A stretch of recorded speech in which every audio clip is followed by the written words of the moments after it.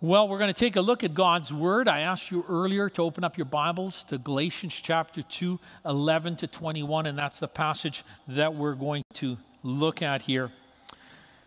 I titled the message Peer Pressure, and so the PowerPoint for the message will come up here right away.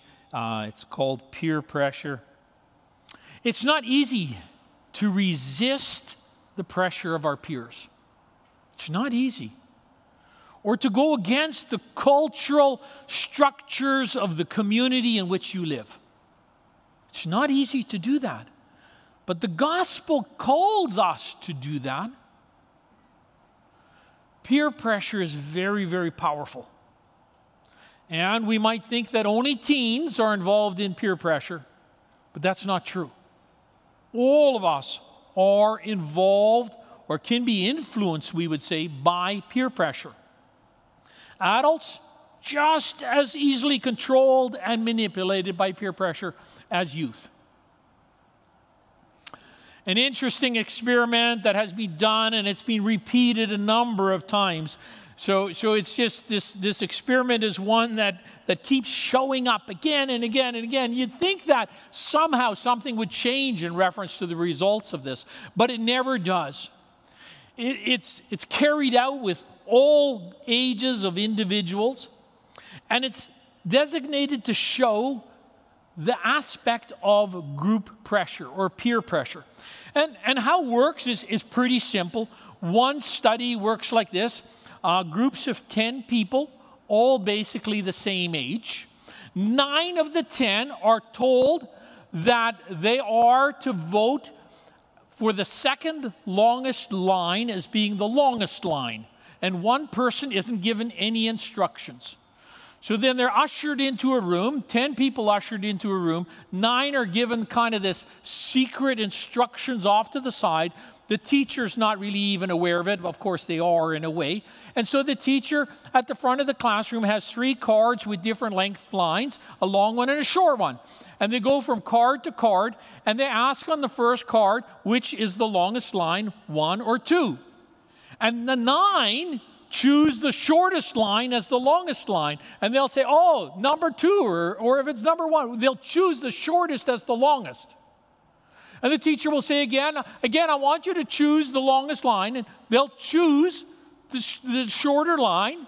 And the 10th person who doesn't have any instructions, by the time they get to the second or the third card illustration, they're looking around, and now they're voting with everyone else, even though they know better. Peer pressure.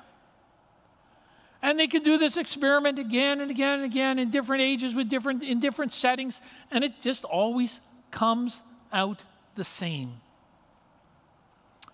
Paul, in the passage that we're going to look at this morning, Galatians 2, 11 to 21, gives the churches in Galatia an example of what peer pressure linked to culture can cause, and that it can happen to the best of us, to the very best of us. Paul tells of a moment of crisis in Peter's life and in his. A crisis occurs because of peer pressure in the early church, in the church at Antioch. The church at Antioch is the first Gentile church. And of course, we know that Paul is writing this to the churches in Galatia because he wants them to understand how peer pressure works, because they are giving in to peer pressure, and it's not good. So Peter, the disciple of Jesus, was caught in the intersection of, we could say, peers and Jewish culture and grace and the church. He's caught in that intersection. The two are colliding. And he has to make a decision.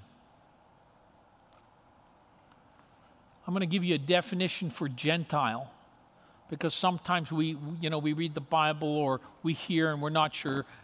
A Gentile is a non-Jew. So I mentioned the church at Antioch was the first Gentile church that was planted, because Antioch was a Gentile community, a non-Jewish community, non-Jewish city. The region of Galatia is a non-Jewish region. But the church started in Jerusalem, a Jewish area, of course. So we read, oh, can we go back a slide? I hit the button too hard. There, so we read in Galatians 2:11-13, okay? When Cephas came to Antioch, I opposed him to his face. Paul is writing this. When Cephas came to Antioch, I opposed him to his face because he stood condemned. For before certain men came from James, meaning from Jerusalem, he used to eat with the Gentiles. The church was in Jerusalem. James was the head of the church in Jerusalem. Put it into that type of context. It says he used to eat with the Gentiles.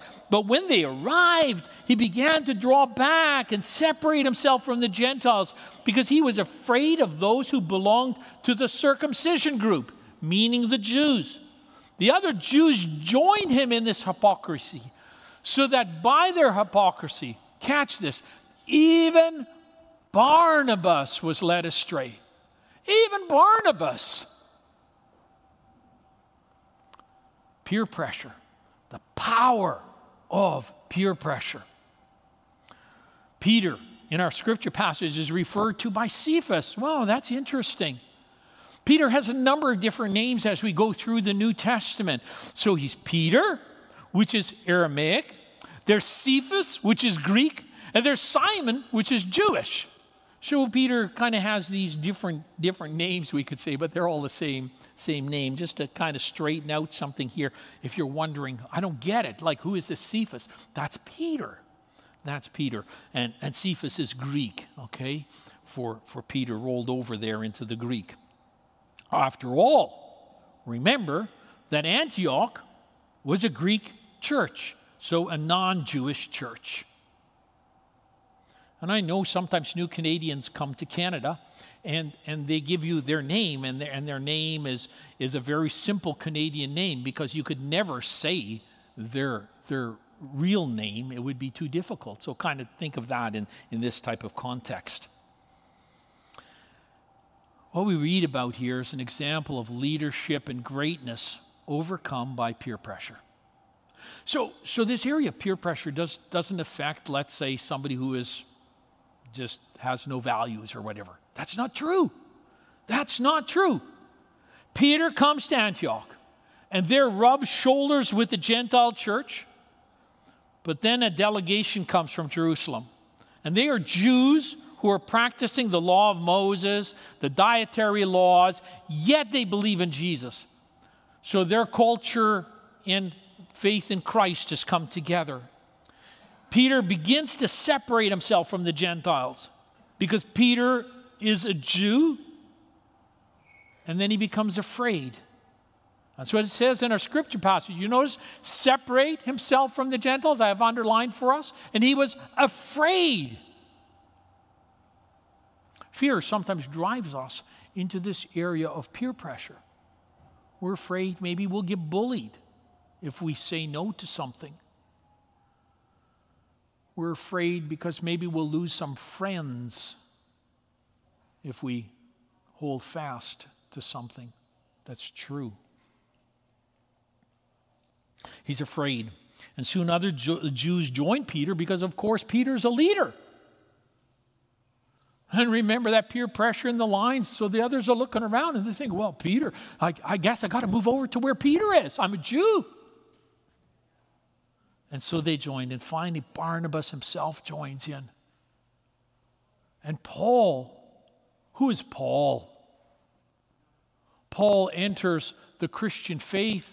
Later on, we know, Barnabas is there at the church at the beginning. Peter, of course, he's the leader in the church. Who's Barnabas?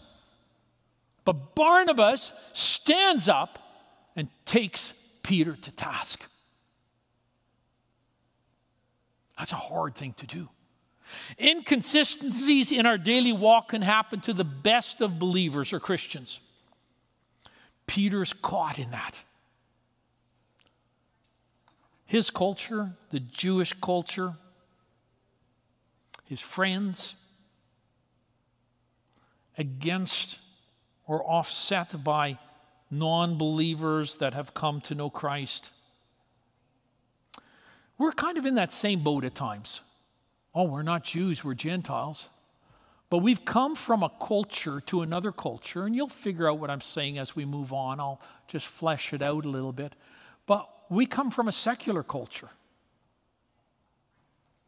Before we accepted Christ, we were part of the secular culture around us. And believe it or not, it's a religion. It is. It has values. It has gods. It's a religion. And we come from that secular culture. And we step into the body of Christ. Paul calls what Peter was doing hypocrisy. See again on the PowerPoint behind me, hypocrisy. He calls it hypocrisy. So here's a great definition for hypocrisy. Hypocrisy is when a believer plays the part of a non-believer.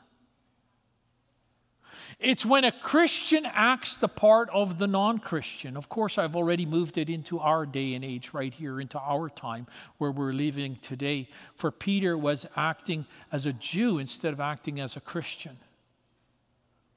But for us, this definition would hold. We can affirm something to be true and yet intentionally live in a way that covers that up and makes it look like we don't believe it to be true. That's hypocrisy. It comes right out of the passage, this definition, in fact. Why do I say that? Look at verse 14. When I saw that they were not acting in line with the truth of the gospel, I said to Cephas in front of them all, you are a Jew, yet you live like a Gentile, not like a Jew. How is it then that you force Gentiles to follow Jewish customs? You see, all of a sudden, Peter was not acting out the truth of the gospel, but he was over here. And that happens to us at times. When we step out of this building, Peter was not acting in line with the revelation that he received years earlier from God. I don't know if you remember this story in the Bible, but Peter was at the house of Simon the tanner. He was living there for a while. And God brought a sheet down from the heavens. He was praying. It was lunchtime, and in that was all kinds of unclean animals. And God said to Peter, kill, eat. And Peter said, no, that's unclean. I don't do that. I'm a Jew. And then later, of course, he goes to Cornelius' house, who is a Jew. Not a Jew, sorry, a Gentile, a Roman soldier. And Cornelius has accepted God, had accepted Christ already, and the Holy Spirit came upon Cornelius. Out of that, of course, Peter says in Acts 10, I now realize how true it is that God does not show favoritism, but accepts from every nation the one who fears him and does what is right. It's a little after that the Jerusalem church meets because they hear of Gentiles in the north in Antioch accepting Christ, and they're not following the Jewish customs.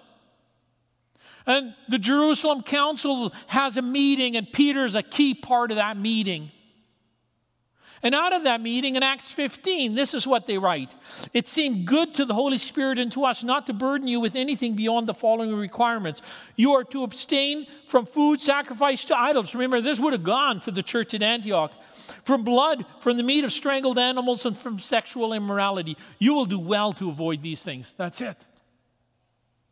You don't have to be circumcised. You don't have to follow the Jewish laws. You don't have to do any of that. Peter was a part of these things. And now at Antioch, because of these Jews, he's behaving in a completely different way. You see, the history that these Gentile believers had was secularism, like you and I. The history that Peter, the church history we could say that Peter had, and the Jews, of course, was the Jewish faith. Each one can bring in their past into Christianity. The Jews knew that they could not be justified by keeping the law because it was impossible to do. See, the law was never there to justify you. The law was there to help you to realize that you need more. That the law, you just can't keep the law. And so the law led you to God. It led you to Christ. Paul writes then to Galatians chapter 2, verses 15 and 16, and he says, "We who are Jews by birth and not sinful Gentiles know that a person is not justified by the works of the law, but by faith in Jesus Christ." So he states it's so clear. And of course, Peter knew this. So we too have put our faith in Christ Jesus, that we may be justified by faith in Christ and not by the works of the law, because by the works of the law no one will be justified.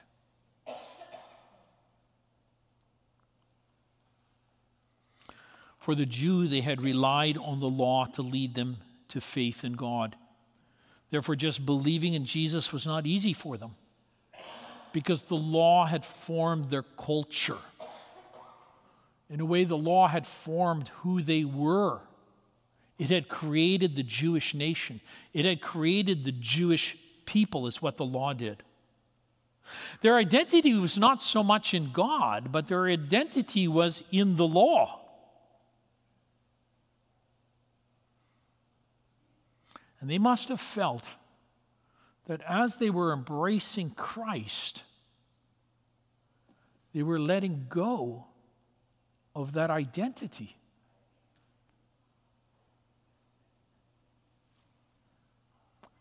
It's true. Today, when we come to Christ, we too have to change our worldview. We have to change, we could say, our identity. Being a good person as defined by our culture does not lead to heaven. The Jewish law did not lead you to heaven. It led you to the realization of your sin. Being a good person as defined by our culture doesn't lead us to heaven. So being tolerant, non-racist, caring for a misfortunate, not being a bully, accepting of other people's worldviews and not hurting others, these are all good things, we could say. But they won't get you to heaven.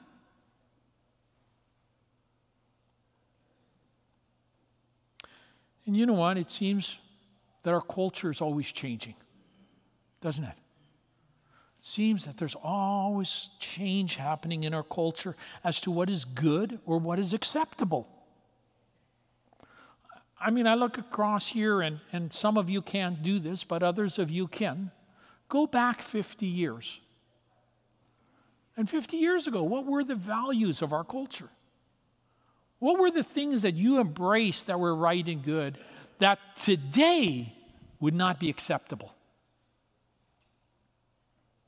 There are a lot of those things, to be honest, and more as we're moving in this shift.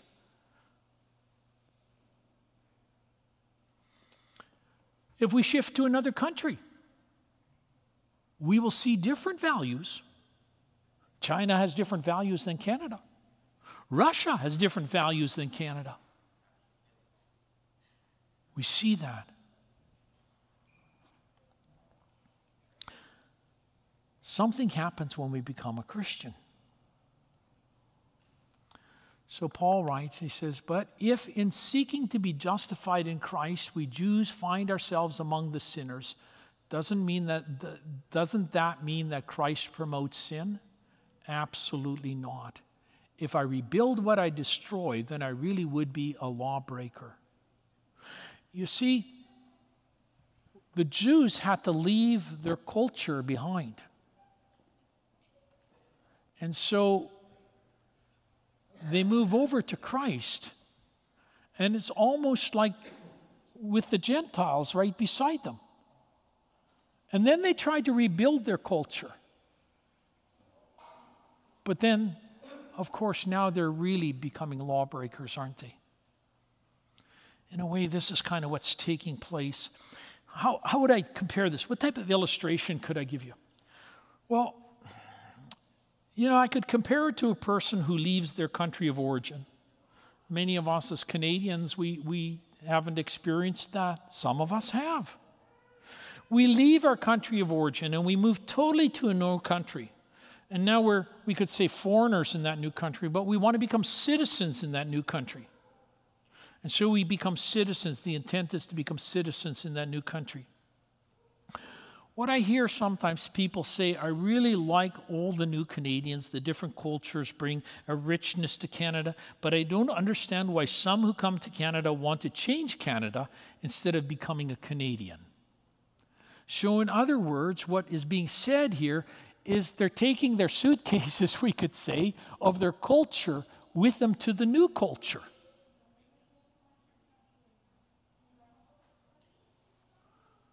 And you can't do that when you become a Christ follower.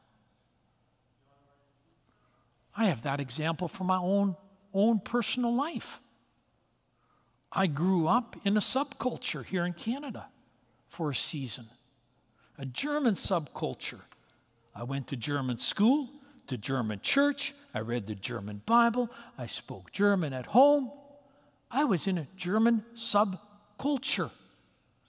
I was even told that in heaven we'd speak German. See, we can't, though. That's the thing here, is we can't take that stuff with us into the new kingdom. We can't do that. Jews don't become Gentiles, and Gentiles don't stay Gentiles. But through Christ, we become part of a new kingdom. So we go back to the beginning of Paul's story again. Peter at Antioch. Peter comes to Antioch to visit. He engages the church, activities that are there in the Gentile context. He's probably eating a pulled pork sandwich and sitting with Gentiles at the same table because there's freedom in Christ. It's a new kingdom. And he's left behind that stuff. But the Jews come. And all of a sudden, he's moving over. Peer pressure. He becomes a hypocrite.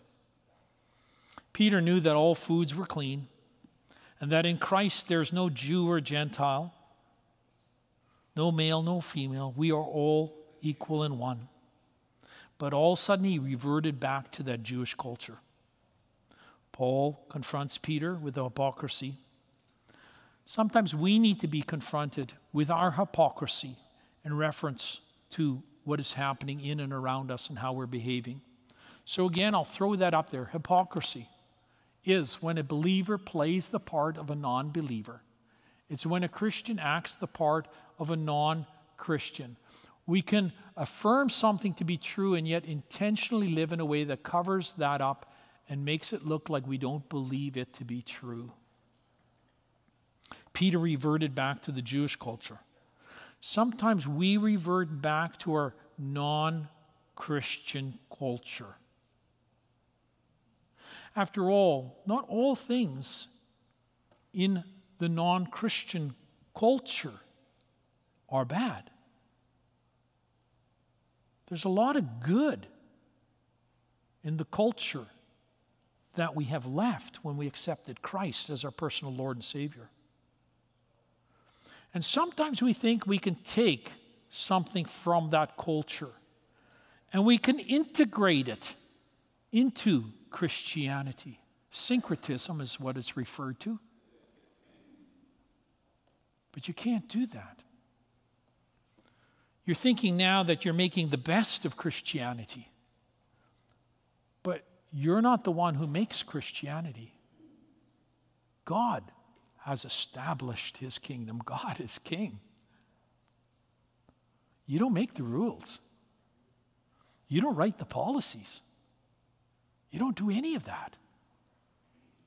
You come into that kingdom through grace. Grace means that all of this is forgiven. and I enter this new kingdom with a clean slate.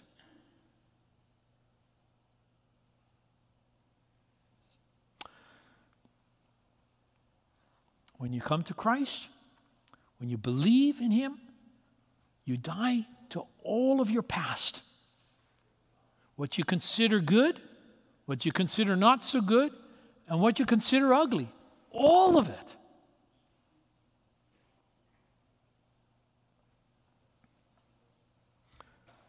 Galatians 2:19.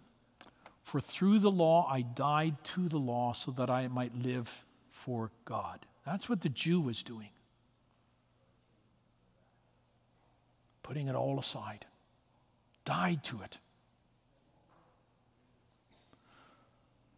Therefore, there's now no value in picking up the law, the dietary portion of it, or any portion of it. Believing in Jesus is not a remake of some religion. It's not syncretism, bits and pieces of our culture over time woven together. That's not what it is. So Paul now lays it out for us in those final verses of what we're looking at this morning. Galatians chapter 2, 20 and 21. Put it up on the screen for us. Paul says, I have been crucified with Christ. I no longer live. But Christ lives in me. The life I now live in the body, I live by faith in the Son of God who loved me and gave himself for me. I do not set aside the grace of God, for if righteousness could be gained through the law, Christ died for nothing. So I don't pick up any of that stuff, because if any of that stuff I pick up and think that somehow that is going to make me acceptable to God, it's not. When I accept Jesus as my Lord and Savior, I die to self. A beautiful picture of this is baptism. We've done many baptisms here at Westgate. We've got a new baptismal tank just underneath that lid, and I'm itching to use that new baptismal tank. And so if you're thinking, and maybe I'm going to start a spark in your mind of baptism, call the church office, talk to me, talk to Pastor Jared. Yeah. But what Paul is doing here is like a picture. Baptism is a picture of this. When I'm baptized, I go under the water. I go down under. It's like going into the grave. I die to everything. Everything. And I come alive. I come out of the water. I come alive in Christ Jesus. I become part of a brand new kingdom. There might be some similarities between this brand new kingdom and the kingdom I left, because the kingdom I became a part of does speak of love, and it does. There's a lot. But I'm in a new kingdom. And now I have to learn and embrace everything in this new kingdom.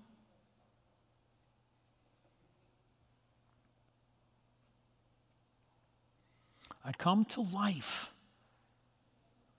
But this life that I come to now is granted to me by Christ Jesus. And in fact, if you look at it, it says, but Christ lives in me. Because I have died. Christ is now alive in me. I'm powered by Christ. We could think of the Energizer bunny, and we take out the batteries and we put Jesus in there. There's a kind of weird example. But maybe that'll help you. A new heart. The heart of Christ.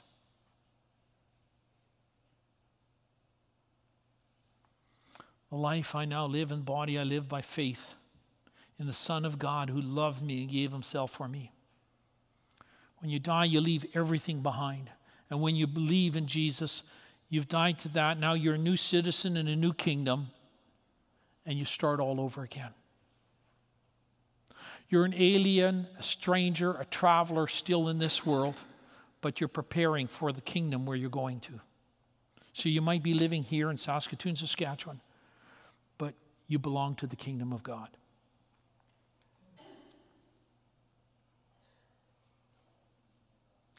You are to speak a Jesus view into the cultural issues of our society. You're supposed to live a Jesus view. God is the same yesterday, today, and forever. I told you that our culture changes, and you know that. But God does not change. He's the same yesterday, today, and forever. The kingdom values, the kingdom principles are still the same. They don't change.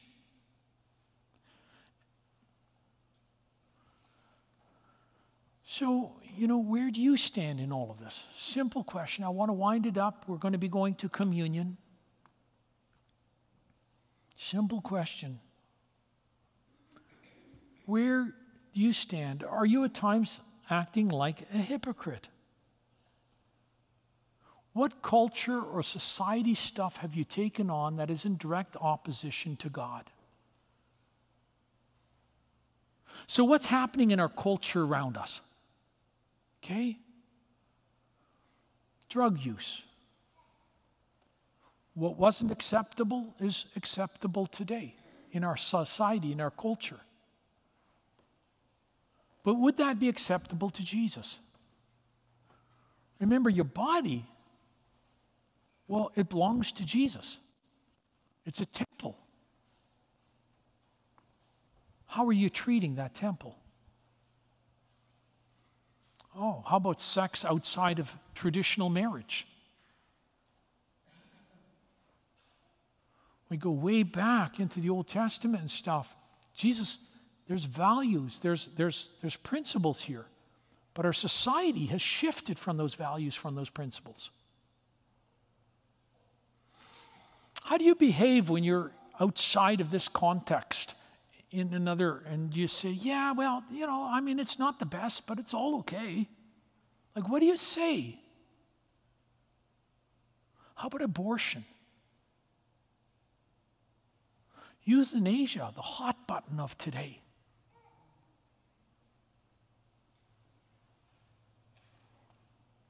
Sexual orientation. What do you believe? What culture or society stuff have you taken on that is in direct opposition to God?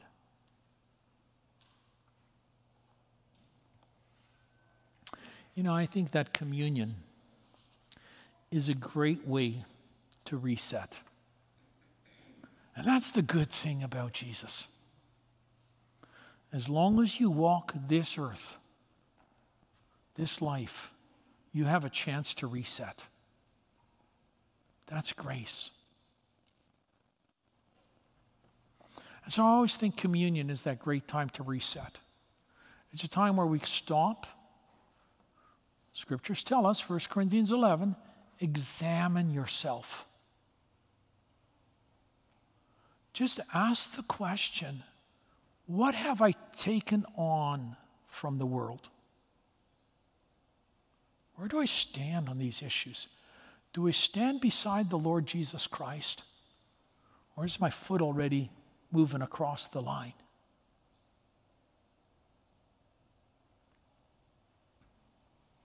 Am I a hypocrite? Do I say I believe Jesus, and yet in public I don't carry the values of Jesus? So let's begin. Let's bow our heads.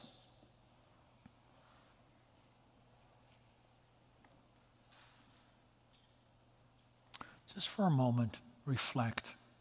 Just in the quietness, reflect.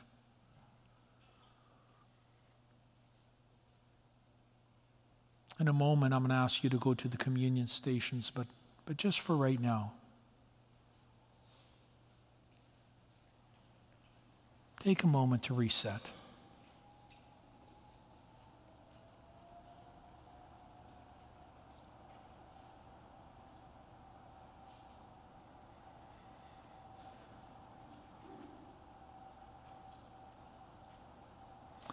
Father,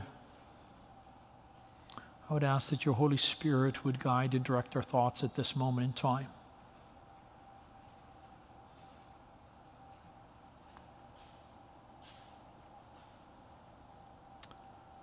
Father, reveal to us where we have crossed the line. Show us our hypocrisy. More than all of this, Lord, show us Jesus. And that we would move closer and closer to Jesus. Father, those areas where we have separated ourselves from Jesus or whatever we've done there, Lord, we ask for your forgiveness. Father, empower us with strength to walk faithfully with you. We pray this in Jesus' name.